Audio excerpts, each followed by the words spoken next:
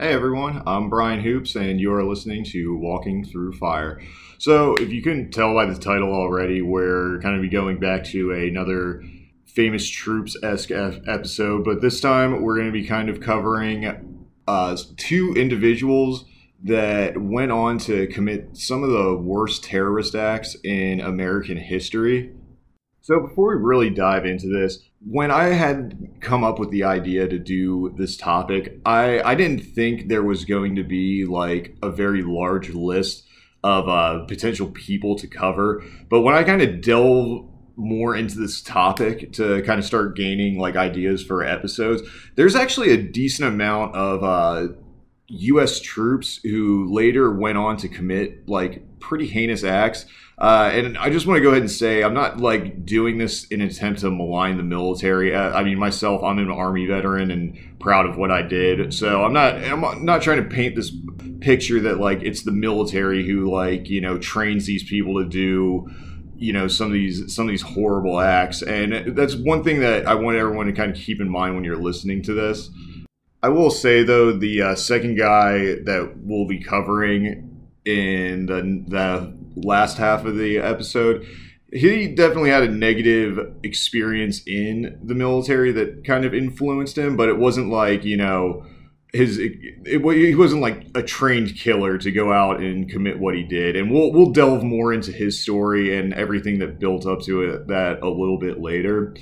But before we really start getting into the episode itself, let's establish what is meant by terrorism, because words like that and like Nazi, fascist, communist, etc., these words, they get thrown around so often that people lose sight of what they actually mean. And the tone of like a word like Nazi nowadays is like how people just used to call each other a dick or a fucking asshole back in simpler pre-internet times. So per the FBI's official website, terrorism is defined in two ways. International terrorism, which is violent criminal acts committed by individuals and or groups who are inspired by or associated with designated foreign terrorist organizations or nations, state-sponsored. Domestic terrorism is defined as violent criminal acts committed by individuals and or groups to further ideological goals stemming from domestic influences, such as those of a political, religious, social, racial, or environmental nature. So, with keeping those definitions in mind, let's dive into the life, military service, and the horrible acts committed by these fucking trash people. So, the first guy we're covering today, I'm just going to admit this straight off the bat. I'm probably not going to be shedding new light on this individual because there are numerous documentaries, books, scholarly articles, and so forth that has covered this man and what he's done. Pretty much every rock's been unturned. If you grew up in the 1990s like me, you probably, at least if you don't know the name, you probably know what he did and the terrorist attack that he carried out. But the first person that I'm going to be talking about is Timothy McVeigh. Timothy McVeigh was a former U.S. Army infantryman and Gulf War veteran who on April 19, 1995, detonated a truck bomb in Oklahoma City in front of the Alfred P. Murrah building. He killed 168 people and wounded up to 700 others. So as I mentioned before, and I'm probably going to keep reiterating this throughout this segment, there have been thousands of accounts for the reasonings and the lead up for what happened, what caused Timothy McVeigh to pull off such a horrible act of terrorism. But I think the overlapping theme through all of these is that McVeigh had anti-government beliefs that were stemmed from the Ruby Ridge and Waco sieges that had just occurred a few years before the bombings. And those beliefs have been festering in McVeigh since his teenage years, since he discovered his favorite book, The Turner Diaries, which we'll delve into more of what the Turner Diaries is a bit later. But let's get into the early life, the military service, and subsequent terrorist attack of the Oklahoma City bomber. So Timothy James McVeigh was born April 23rd, 1968 in Lockport, New York. His parents were Mildred and Bill McVeigh. Bill McVeigh was a very regimented, typical small town guy. He worked the same job at an auto plant for decades, was considered like a union guy, ran bingo night at the local Catholic church in town, and went to mass every Sunday. McVeigh's mother, on the other hand, thought this was kind of boring, and she left Bill to raise him and his two sisters. McVeigh had a very lonely childhood with his father working nights, and his mother barely came around to visit her children. She ended up picking up, I think, as like a real estate agent, so she like barely stopped by to ever see her kids.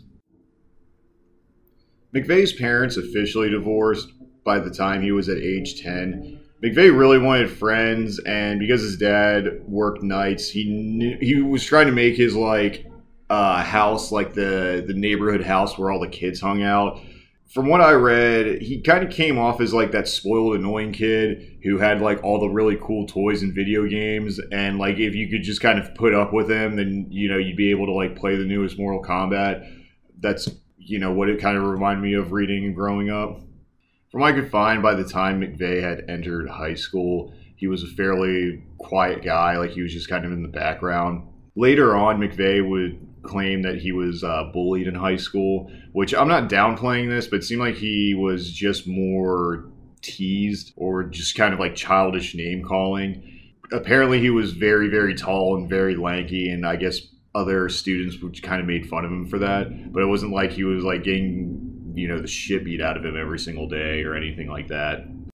By his teen years, McVeigh began spending a lot of time with his grandfather, who was a staunch Second Amendment fanatic. For those outside of the states, the Second Amendment of the U.S. Constitution is the right to bear arms, or is essentially the reasons why one American household can legally own up to 100 guns if they desire. It was during his teenage years when McVeigh began shooting .22 caliber rifles and BB guns in the woods by his house, typically by himself. And .22 caliber is the smallest caliber you can use for either a rifle or a handgun. So it's sometimes like a .22 caliber rifle is sometimes referred to as like a quote unquote like starter rifle because it doesn't have a lot of like kick or a lot of power. And some of his high school classmates and friends recalled McVeigh bringing handguns to his school to show them to, try to impress everyone and show that he was like a badass. It was also during this time McVeigh began getting heavily into the magazine Soldier of Fortune. And for those who don't know what Soldier of Fortune is, I think it's still around. Basically, it's the Craigslist for mercenaries, for selling guns, for selling military equipment. Agencies will post listings to ask for veterans to come join rogue armies in places like Rhodesia. It's basically like a gun nut magazine, but I mean, I've read Soldier of Fortune before, and they have some pretty interesting articles, but yeah, McVeigh got super, super into it. A lot of the articles written in Soldier of Fortune magazine has a fairly anti-government, pro-Second Amendment tone, but it's also around this time when McVeigh gets a copy of a book that would pretty much become his catcher in the rye, almost his Bible that he would take with him for literally the rest of his life. And the book is what we mentioned earlier, The Turner Diaries. I'd previously seen documentaries about Oklahoma City, and then I've kind of been just watching like random documentaries on like white supremacist hate groups in America. And the one thing that always like that they all seem to have in common is the Turner Diaries. So in going into this episode, I kind of had an idea as to what it was, but I kind of was curious just to kind of see like what was it about the allure of the book. And I was able to find a copy of it. I did not buy it because I simply refused to. I was able to find a PDF of it online, and I read decent chunks of it, and it is hot fucking garbage. It is the most disgusting thing I've ever read in my life, and the fact that it's still even out there and still available for people to read the entire novel is pretty disturbing. The book, The Turner Diaries, was written under the pseudonym Andrew MacDonald, but the actual person who wrote it was a man named William Luther Pierce. He was a physicist and former college professor that was also an ardent racist, but a pussy and a nerd, so he wrote a novel manifesto to give future neo-Nazis a loose manual on how to carry out terrorism and how to like create terrorist cells within the United States. Personally, I think it's fair to call William Luther Pierce essentially the grandfather to the modern neo-Nazi movements that we're seeing today. The Turner Diaries is a garbage book. To give an overview, it is a novel written in the perspective of a journal by a fictional character named Earl Turner.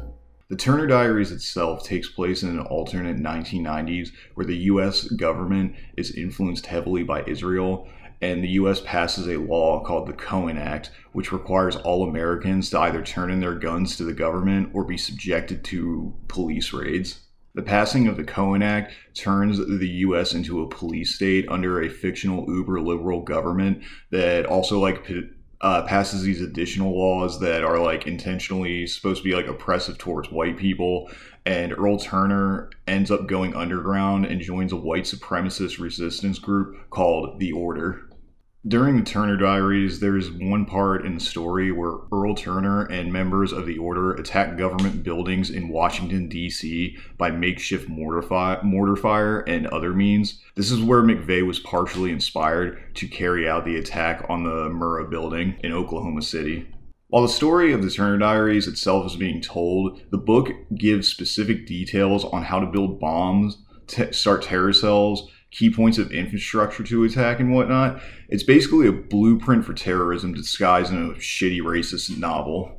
I listened to an interview of William Luther Pierce with Art Bell, I want to say about 4 years after the Oklahoma City bombing.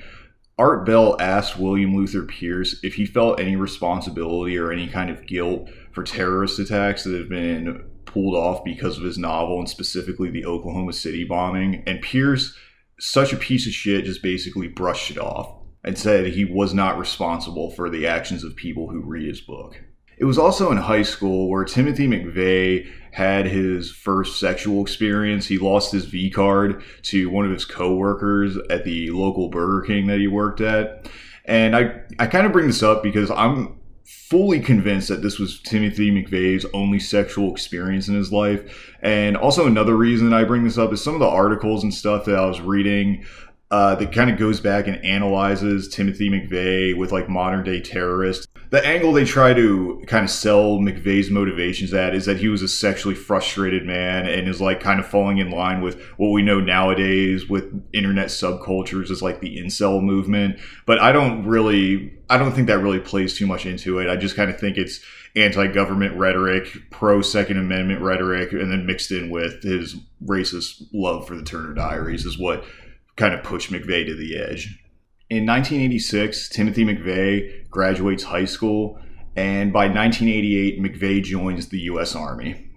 So McVeigh was sent to basic training at Fort Benning. He went to infantry school, and I believe his official MOS was 11 Bravo Infantryman.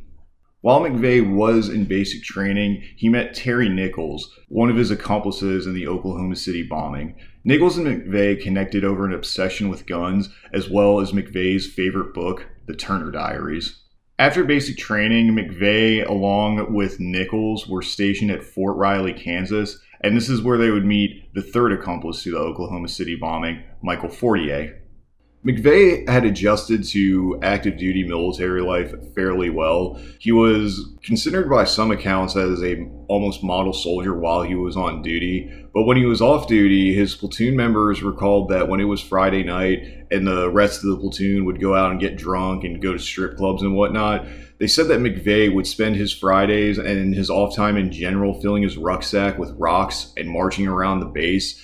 McVeigh's barracks roommate Dave Dilley years later said McVeigh was obsessed with military culture and would read field manuals in his off time, and he would constantly watch the movie Red Dawn. Also, McVeigh would try to get his fellow soldiers to read the Turner Diaries and then try to have these deep discussions, but everyone wasn't really having it. They're like, I'm not going to read this fucking shitty racist novel. McVeigh throughout his time in the Army displayed racist actions and racist tendencies.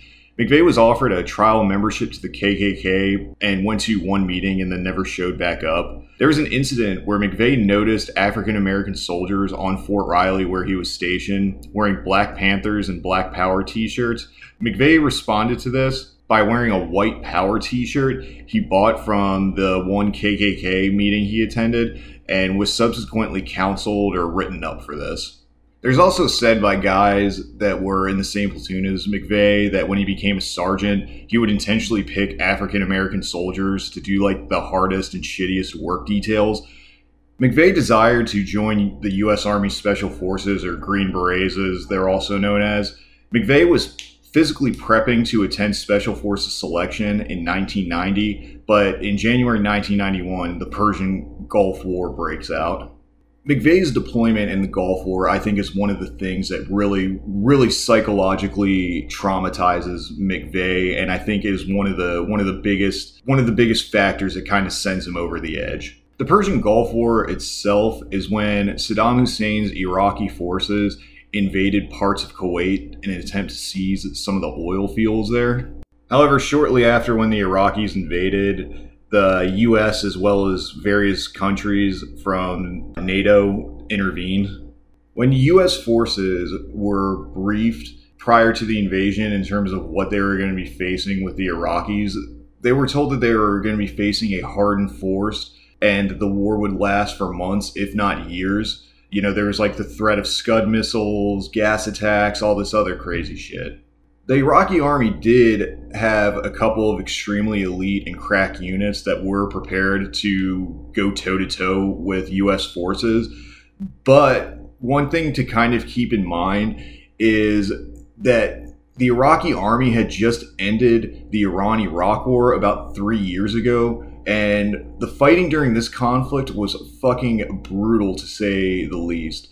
The Iran-Iraq war was almost to the scale of like World War I is what it could be almost compared to. There were heavy casualties. There were bayonet charges constantly, and there's the use of gas weapons on both sides. So needless to say, the Iraqi army wasn't in the best shape to actually fight against the U.S. as a whole.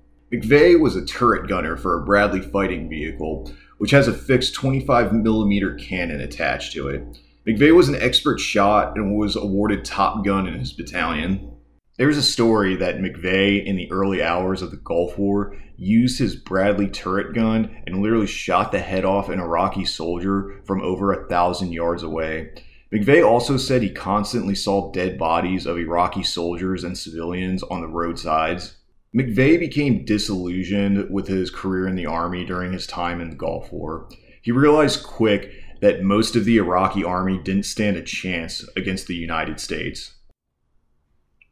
I believe McVeigh kind of felt like guilty because they were not able to stand up and fight against him. He wasn't facing a hardened and well-equipped enemy like he had been told. And I think he just kind of felt like he was like bullying them around, and it was just a completely one-sided fight. When McVeigh returned from the Gulf War, he was given the opportunity to go to Special Forces selection. McVeigh was incredibly out of shape and quickly washed out. I don't know how it worked back then, but I'm pretty sure he could have gone back and tried again. However, McVeigh decided that this was his last big thing he was going to try in the Army and decided to end his time and finish out his contract and left in 1991. After the Army, McVeigh returned to upstate New York and worked as a security guard. And in his off time, he wrote letters and reconnected with Terry Nichols and Michael Fortier. McVeigh is a complete piece of shit, but I will say that there's one aspect of the story where he deserves at least the slightest bit of sympathy. McVeigh was having trouble readjusting to society and recognized he had mental health issues, and he attempted to call his local Veterans Administration Medical Center, but they simply took his information and say they'd give him a call back, and that never occurred. However, though, McVeigh is still a horrible piece of shit who went on to kill and injure many, many people. In 1992, an event occurred that fueled McVeigh's hatred and paranoia towards the federal government, and that incident was the Ruby Ridge, Idaho standoff between Randy Weaver and the FBI. Randy Weaver was an Army veteran that moved his family to Ruby Ridge in the 1980s after purchasing a plot of land and building a small cabin. He had a survivalist, live off the grid mentality. He believed that an apocalypse was coming, so he decided to move his wife, son, and daughter to go live off the grid. At this time in the 1980s, there was a growing survivalist militia and also a Christian identity / white supremacist movement that was headquartered in Ruby Ridge simultaneously, and the group that it was under was called the Aryan Nations. Now, the documentary that I watched where they interviewed Randy Weaver's daughter about the Ruby Ridge standoff, she maintained that her father was not in any way a white supremacist or affiliated with the Aryan Nations. However, though, when the kids were growing up, Weaver did take his children to Aryan Nations like picnics and barbecues and stuff so they could play with other kids. But I think it's kind of up for debate what like Weaver's actual beliefs are, because he's never really come out and said that like, I believe in, white supremacy or anything like that. But it's kind of up for question. Now, I bring up that Weaver took his kids to certain social events that the Aryan Nations were holding because the FBI wanted to take down the Aryan Nations and they needed an informant. They knew Weaver had some kind of affiliation with the group, so the FBI essentially entrapped Weaver by having him illegally modify shotguns by sawing down the barrels and then selling them to an undercover FBI agent.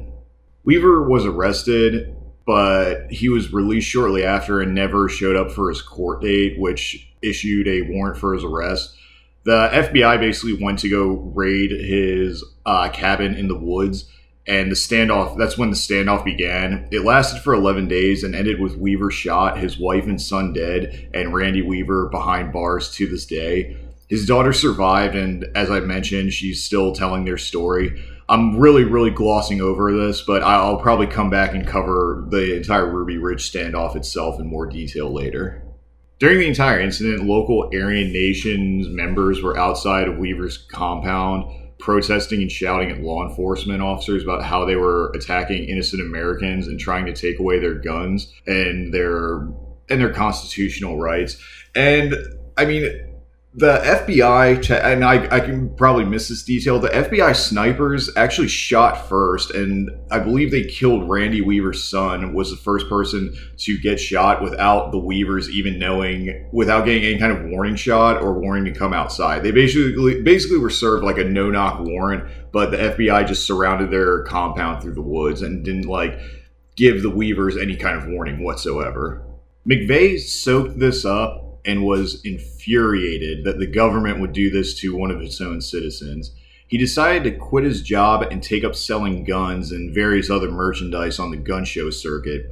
He drove to Terry Nichols' farm in Michigan and then shortly after to Arizona, selling copies of the Turner Diaries and other just pieces of merchandise and whatnot. But he also reconnected with Michael Fortier during this time. In 1993, the second big event that influenced Timothy McVeigh's to bomb the Murrah building in Oklahoma City occurred. This was the 51-day siege of the Branch Davidian compound in Waco, Texas, by the Bureau of Alcohol, Tobacco, and Firearms and numerous other law enforcement agencies. The Branch Davidians were basically a cult that was headed by a guy named David Koresh. The Branch Davidians were apocalyptic, meaning that they thought the world also was coming to the end, coming to an end, sort of like Randy Weaver at Ruby Ridge. And where they're staying at, they're hoarding weapons such as grenades, assault rifles, but they were also accused of modifying some of the rifles that they had to fire from semi-automatic to fully automatic. In their defense, though, from what's the entire accusations that were put against them, it seemed like at one point they were trying to legally register these weapons, but I didn't look into it enough. Koresh himself also had been reported and later confirmed as a pedophile, having polygamous marriages with his female followers, and some of them were as young as 12 and 13 years old. The Waco siege, much like Ruby Ridge, was a huge fuck up. It was essentially a 51-day full-fledged firefight between branch members and the ATF and other law enforcement agencies. To be fair, though, the ATF had never seen anything like this. In fact, really no law enforcement agency had seen anything quite like this outside of Ruby Ridge at this point in the country.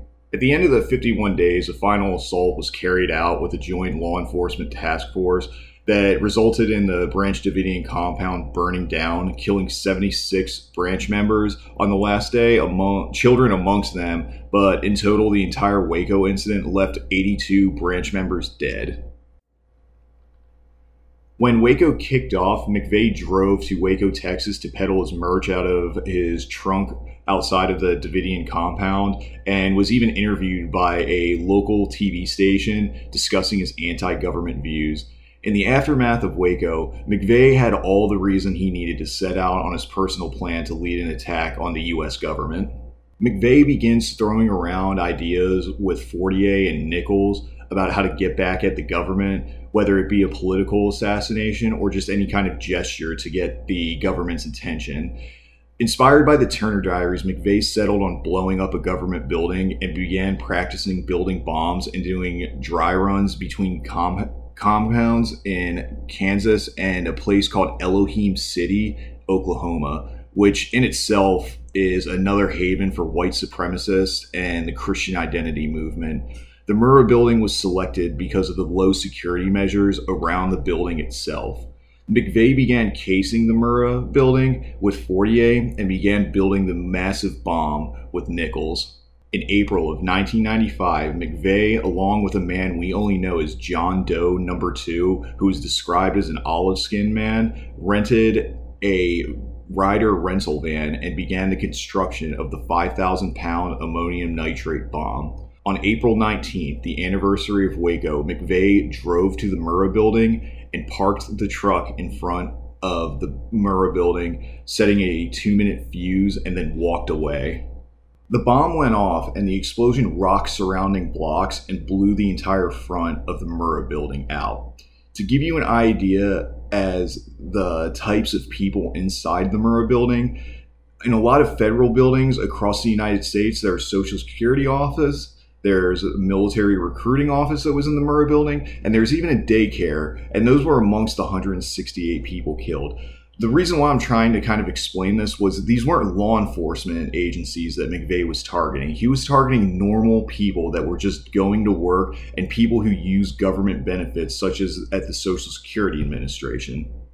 After the bombing, McVeigh escaped the scene in a drop car that he parked nearby. He fled Oklahoma City but was pulled over about 70 miles outside the city because he was driving a car that had no license plates. When the state trooper who pulled over McVeigh began writing him a ticket, and he noticed a bulge in McVeigh's jacket, which was a gun McVeigh was illegally carrying. McVeigh was arrested for possession of a firearm without a license and was taken to the local jail. While this was going on, a composite sketch of the suspect was being shown all around Oklahoma at local hotels, car rental agencies, and whatnot. McVeigh, at a local motel in Oklahoma City, used his real name, and an employee was able to positively identify him. So the FBI picked up McVeigh at the police station he was being held at for the weapons charge. Terry Nichols, who had helped build the bomb, turned himself in by April 21st, less than 2 days after the actual bombing. His house was searched by the FBI, where they found bomb-making materials and anti-government literature. Fortier was picked up by the FBI around this time too. Because he had helped case the building, he was going to be charged as well, but he immediately flipped on McVeigh and Nichols and testified against them for a reduced sentence. He was released from federal prison in 2006. Fortier and Nichols immediately flipped on McVeigh, and both of them testified against him during the trial. McVeigh was the only one out of the trio who stuck to his beliefs till the bitter end. Nichols was sentenced to life in prison without the possibility of parole. McVeigh was sentenced to death, and on June 11, 2001, was put to death by lethal injection in a federal penitentiary in Terre Haute, Indiana. Before his execution, McVeigh's final statement was handed to the warden of the prison. It was the poem Invictus by William Ernest Henley. The last two lines of the poem read, "I am the master of my fate, I am the captain of my soul." And that ended the life of Timothy McVeigh. Now, again, I probably didn't bring up any, groundbreaking facts or anything like this. And if this is something that interests you, I highly recommend looking into it, because the Oklahoma City bombings and everything behind, Timothy McVeigh has been interpreted, and the story's been retold 1,000 different ways. And, depending on who you're asking, the motivations are different. So it's really interesting. There's a lot of conspiracy theories and all these other things that kind of weave into the story. But I just kind of want to hit the broad points on it, because if I'm going to do, an episode on troops that turned to terrorism, I would kind of be a little remiss not to bring up Timothy McVeigh's story. The next guy we'll be looking into was a U.S. Navy veteran named Mark Essex. I'd never heard his story before, but stumbled across it in a book that I recently purchased called Mass Murderers, but he could also be described as a terrorist as well, and we'll go into the reasons why. Now, some would define Essex as a mass murderer, a spree killer, but I think there's definitely some ideology that was put behind what he did. But also, I think it's fair to say that he was somewhat of a product of his time and his environment. Whereas McVeigh kind of just had batshit crazy paranoid beliefs, Essex, I feel, was kind of more molded by the people that were around him and also just what was going on in the country at the time. I'll let you, the listener, decide, but between December 31st, 1972 and January 7th, 1973, Mark Essex carried out an attack where he aimed to kill as many police officers and white people as possible in New Orleans, Louisiana. The motivation for the attack stemmed from racial discrimination Essex faced when he was in the U.S. Navy that carried over into American society at the time. Mark James Robert Essex was born August 12, 1949 in Emporia, Kansas. His father, Mark Sr., was a foreman at a meatpacking plant, and his mother, Nellie, was a preschool counselor. Essex grew up in a relatively middle-class suburban life. Emporia itself is a small town, and at the time of the birth of Essex, there was only about 15,000 residents, and it's still a small town to this day.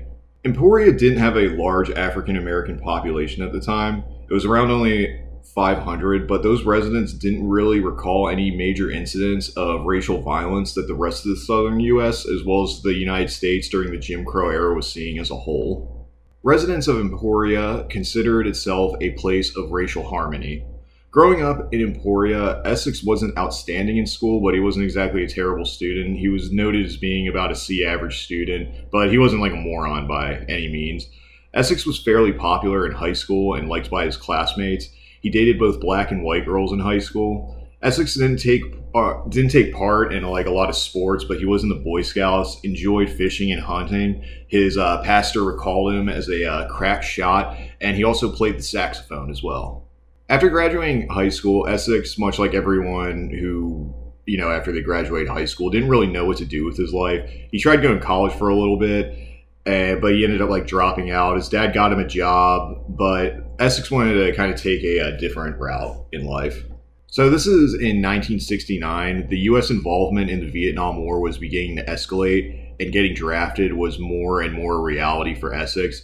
He decided that he would join the military as a way to not get sent to the front line during Vietnam, but also as a means to get vocational training and also to kind of get him out of his small town and see a little bit of the world. So in January of 1969, Essex enlists in the U.S. Navy.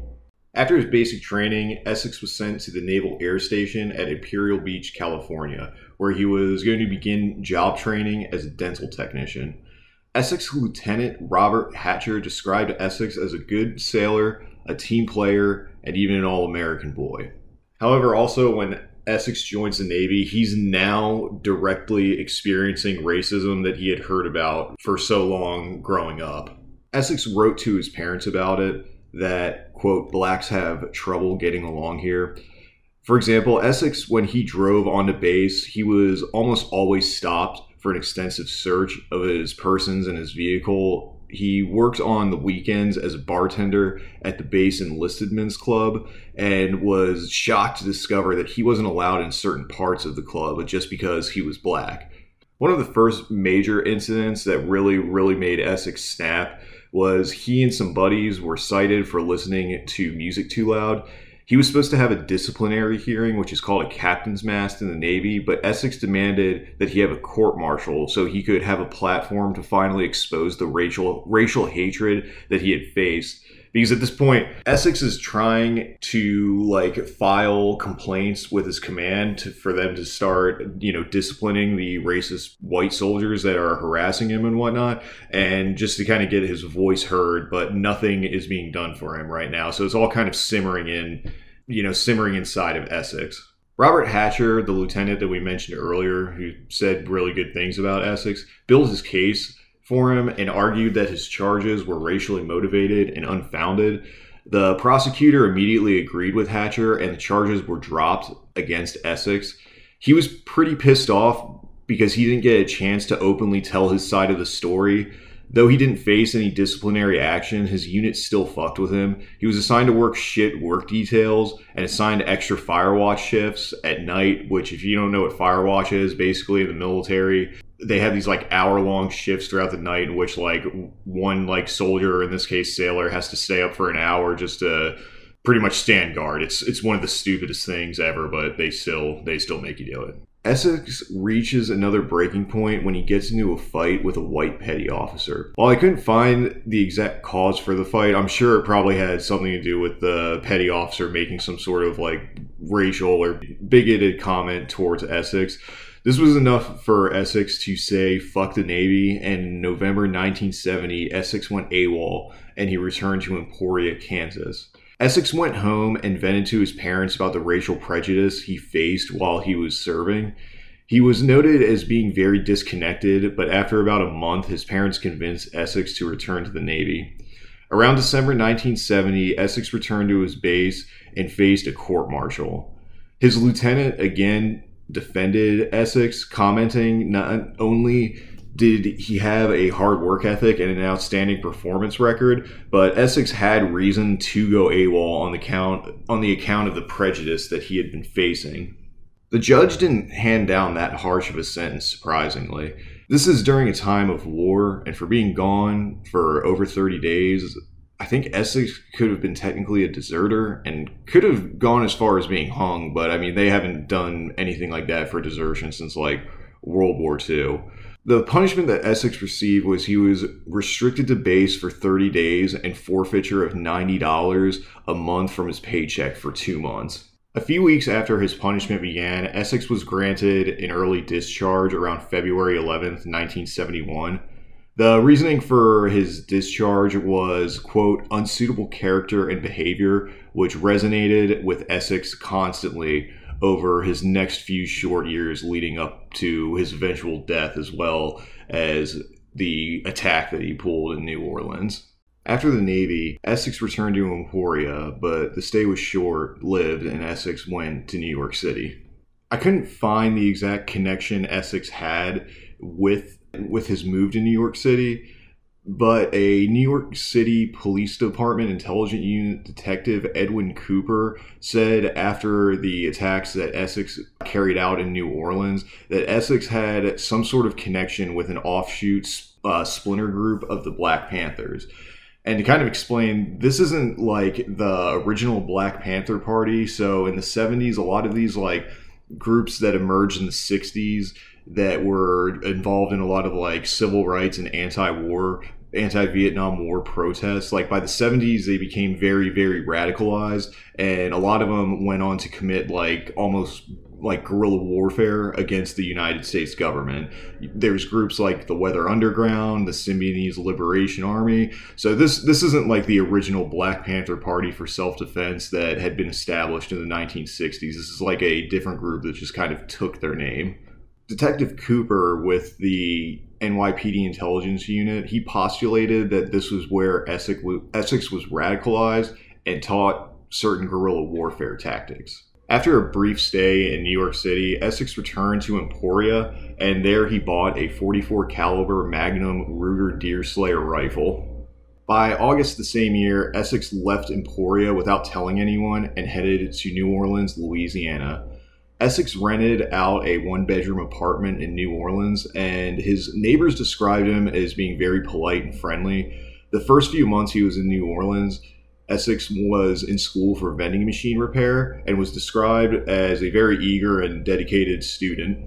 When Essex moved to New Orleans, then New Orleans Police Chief Clarence Garuso announced that the NOPD, the New Orleans Police Department, would create a new unit called the Felony Action Squad in reaction to the 142 murders that had occurred in the past 12 months in the city. Garuso publicly gave a shoot-to-kill order to the Felony Action Squad against whatever they determined as a threat, and it was not taken well by the general public. There was a lot of outcry, and people said they just basically gave the police a license to kill. Being that Essex was a young African-American man, with good reason added to his paranoia that Essex was already experiencing at the time, as I mentioned, the Felony Action Squad was pretty much given a license to kill.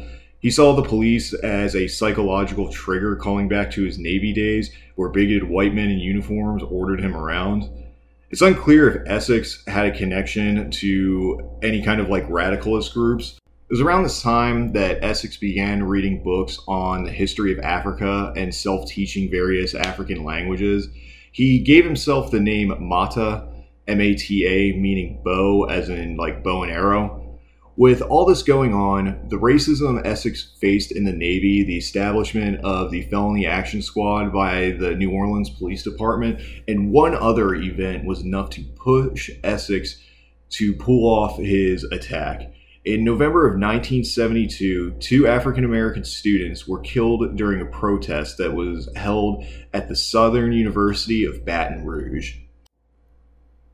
This was the event, in culmination with everything else Essex had experienced, to escalate his ideologies into actual action and to attack against the police and the white establishment as well. So in December 1972, days before Essex pulls off his attack, he sends a letter to a local television station. The note itself would not be discovered until weeks after the attack, but this is what the note said.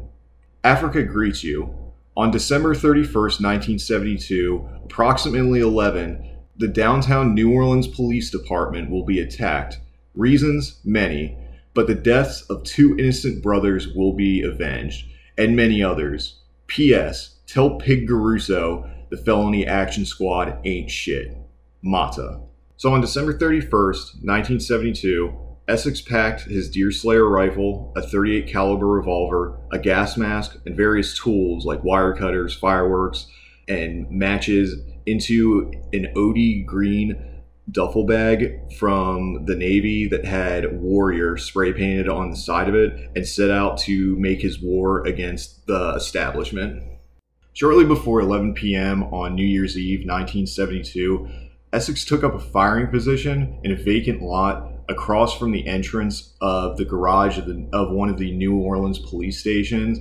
Basically, there is a booth there that a cop would sit in and open and lower the gate to allow for personnel to drive in and out.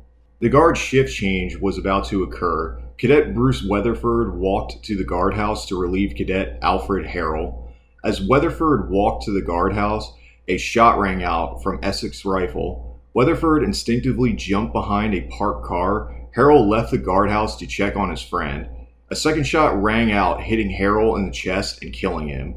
The sad and ironic part about this, Essex had set out to kill cops and but specifically white cops, and Alfred Harrell was African American.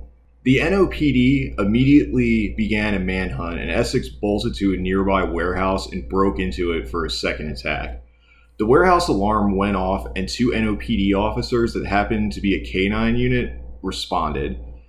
Ed Holsey and Halbert Blappert were the officers. They exited their patrol car and approached the entrance of the warehouse, but believed this to be a false alarm, as alarms back then were faulty and tended to go off for stupid shit like a door slamming shut. The officers were approached by a warehouse night shift employee who asked if they would investigate. Halsey stated they would look into it and started back to their patrol car to get their canine unit. A shot rang out and hit Halsey in the stomach.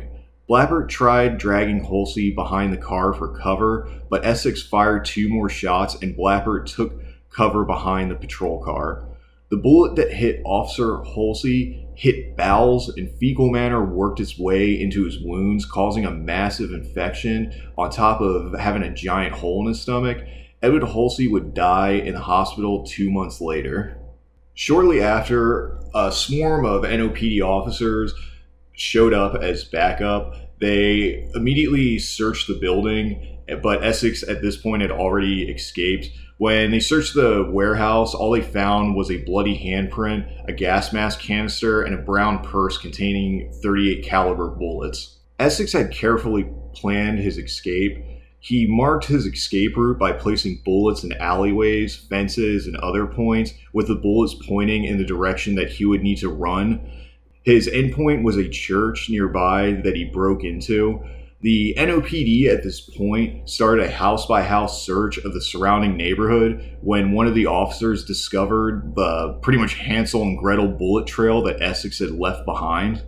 When the police officers got the idea that Essex may be hiding out at the church and were getting ready to essentially raid it, Chief Garuso came over the radio and had all officers stand down because there was a large influx of calls about the cops breaking doors down in the predominantly African-American neighborhood where the officers had been searching. The civilians and the community in this case had all right to be fucking infuriated at the NOPD because they point blank disregarded any civility or professionalism, just started flat out fucking kicking doors in and arrested people who were not involved, and some beat black residents who did not comply. Garuso was trying to save face and ease racial tensions as best as he possibly could by not having officers assault a sacred place of the community, the church. Essex was able to escape back to his apartment.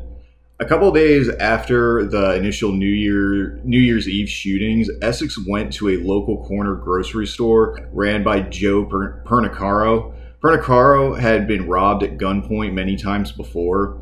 He had customers they recognized and grew suspicious whenever someone he didn't recognize entered his store. Essex entered the store to just buy a few things, and Pernicaro was paranoid, and when Essex tried paying for his stuff, Pernicaro handed back Essex's money and told him to just take the things he tried buying, take his money, and leave the store, which probably had some racial slurs in there as well, or, you know, some sort of tension between them. Essex left and Pernicaro called the police, but no formal report was filed. On January 7th, 1973, Essex, dressed in OD green camo fatigues, entered Pernicaro's store, armed with his Deerslayer rifle, pointed at Pernicaro, and yelled for him to come over to him. Pernicaro tried running toward the back door, but was hit with a .44 Magnum slug fired by Essex and immediately fell to the floor. Essex assumed Pernicaro was dead and took off. Essex went about 4 blocks till he saw a parked running car. The window was cracked, and Essex stuck the barrel of his rifle through it and demanded the driver to exit. Essex took the car and headed for the downtown Howard Johnson's Hotel. The Howard Johnson Hotel is a 17-story building that's in like the heart of downtown New Orleans. The first 4 stories of the hotel are a parking garage, and Essex parked the stolen vehicle on the 4th level. The outside doors of the hotel were locked and they could only be accessed by guests. So Essex was going up them, and he looked through windows where he could see hotel maids and tried convincing them to let him in by saying he had to meet someone and that he was running late. All the maids told him no because they were trying to comply with hotel policy where if you didn't have a key, they couldn't let you in. Essex finally found a door that was propped open on the 18th floor. Robert Stiegel was a doctor that had taken his wife on a delayed honeymoon to New Orleans. He got them a suite on the 18th floor of the Howard Johnson. A maid knocked on his room door and asked him if he wanted his room to be clean. Stiegel stepped into the hallway and told the maid to come back later. Essex appeared around the corner and hit Stiegel with the butt of his rifle. With Stiegel on the ground, Essex shot him in the chest, killing him. Stiegel's wife, Betty, ran out of their room after hearing the altercation, and Essex raised his rifle and shot Betty Stiegel in the head. They were both 27 years old at the time. Essex made his way into the Stiegel's room and set fire to the curtains, and then left a Pan-African nationalist flag as well. The gunfire and smoke caused a bunch of phone calls to the front desk of the Howard Johnson. Essex, in the meantime, made his way to the 11th floor. On the way, he ran into a startled black maid of the hotel who was shocked to see him with a gun and in fatigues.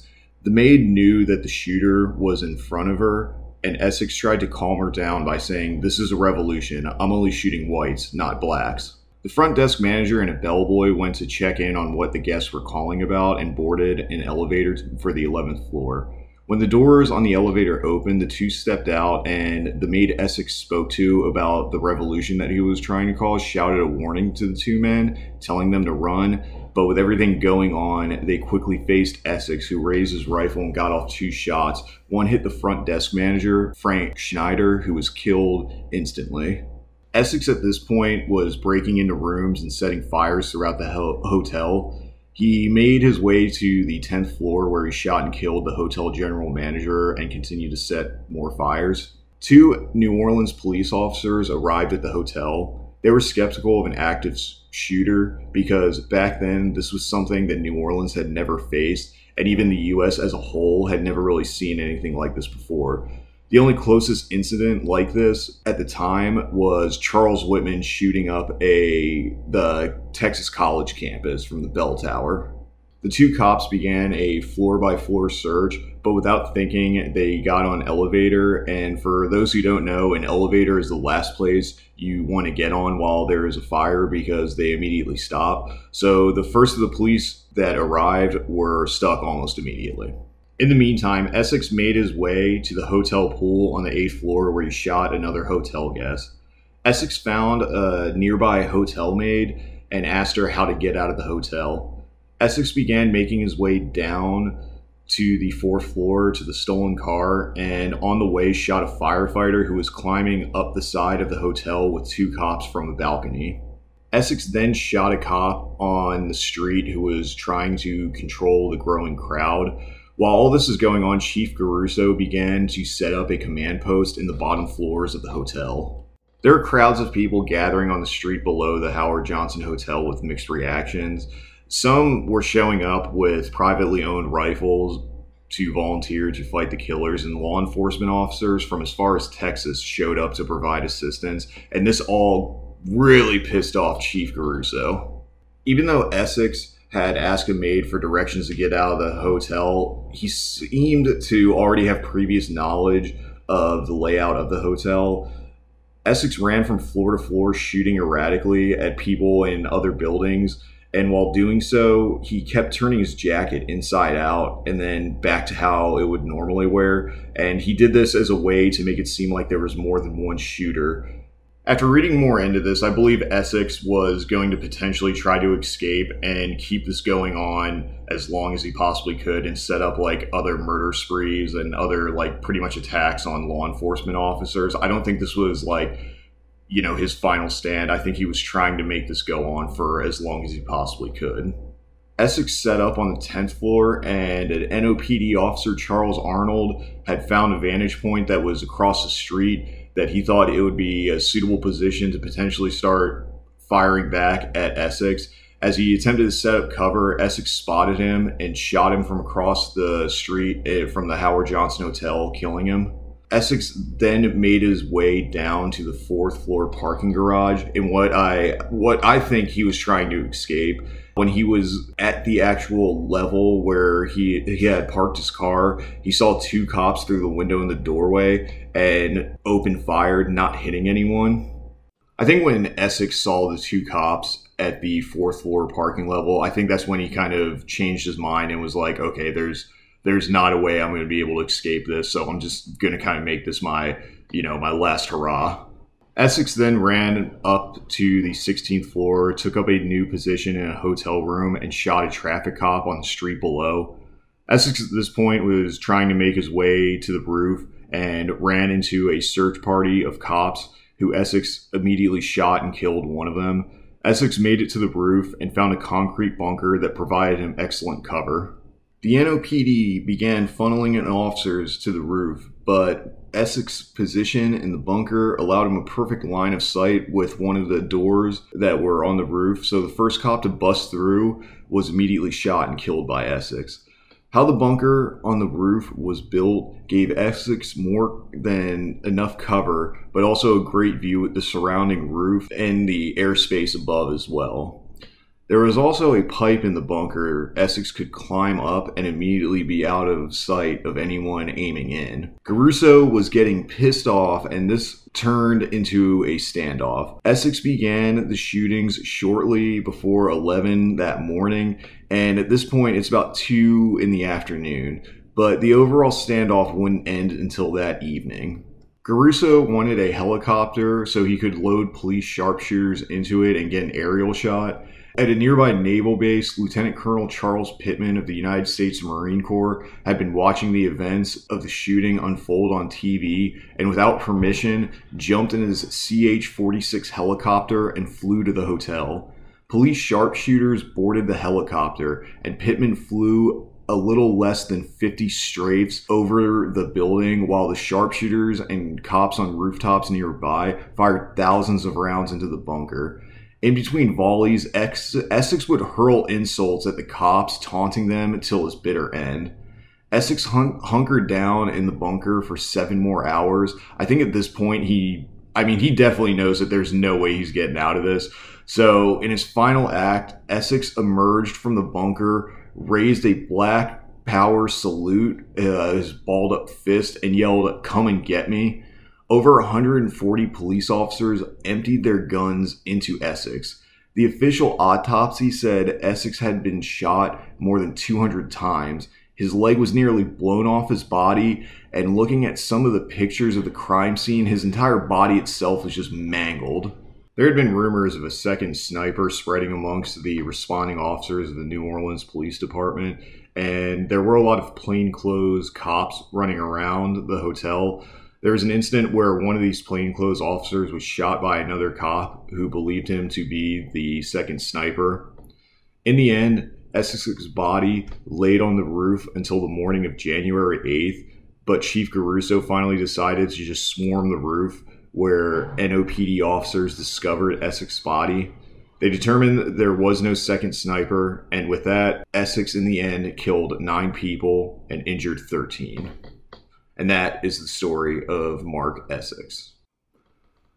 I'm not going to sit here and justify the actions of Mark Essex because, he killed a bunch of people and I don't condone that at all. But when compared to Timothy McVeigh's story, his is at least I guess you can kind of say somewhat understandable because it was really reflective of, the radicalist beliefs at the time. And then also just kind of a reflection of racism in America and as well as the military during that period in which Essex was alive. So, overall, I'm not saying what he did was justifiable, but at least you can kind of see that linear connection to what led Essex to kind of being pushed over the edge.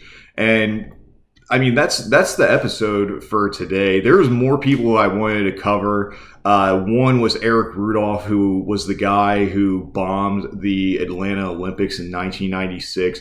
But when I started researching his story, I realized that there's so much more to that. So I'm going to do an entire episode on it. Eric Rudolph was another white supremacist, anti-abortionist, Christian identity guy. And the entire story around the Atlanta bombings, they're so fucking crazy.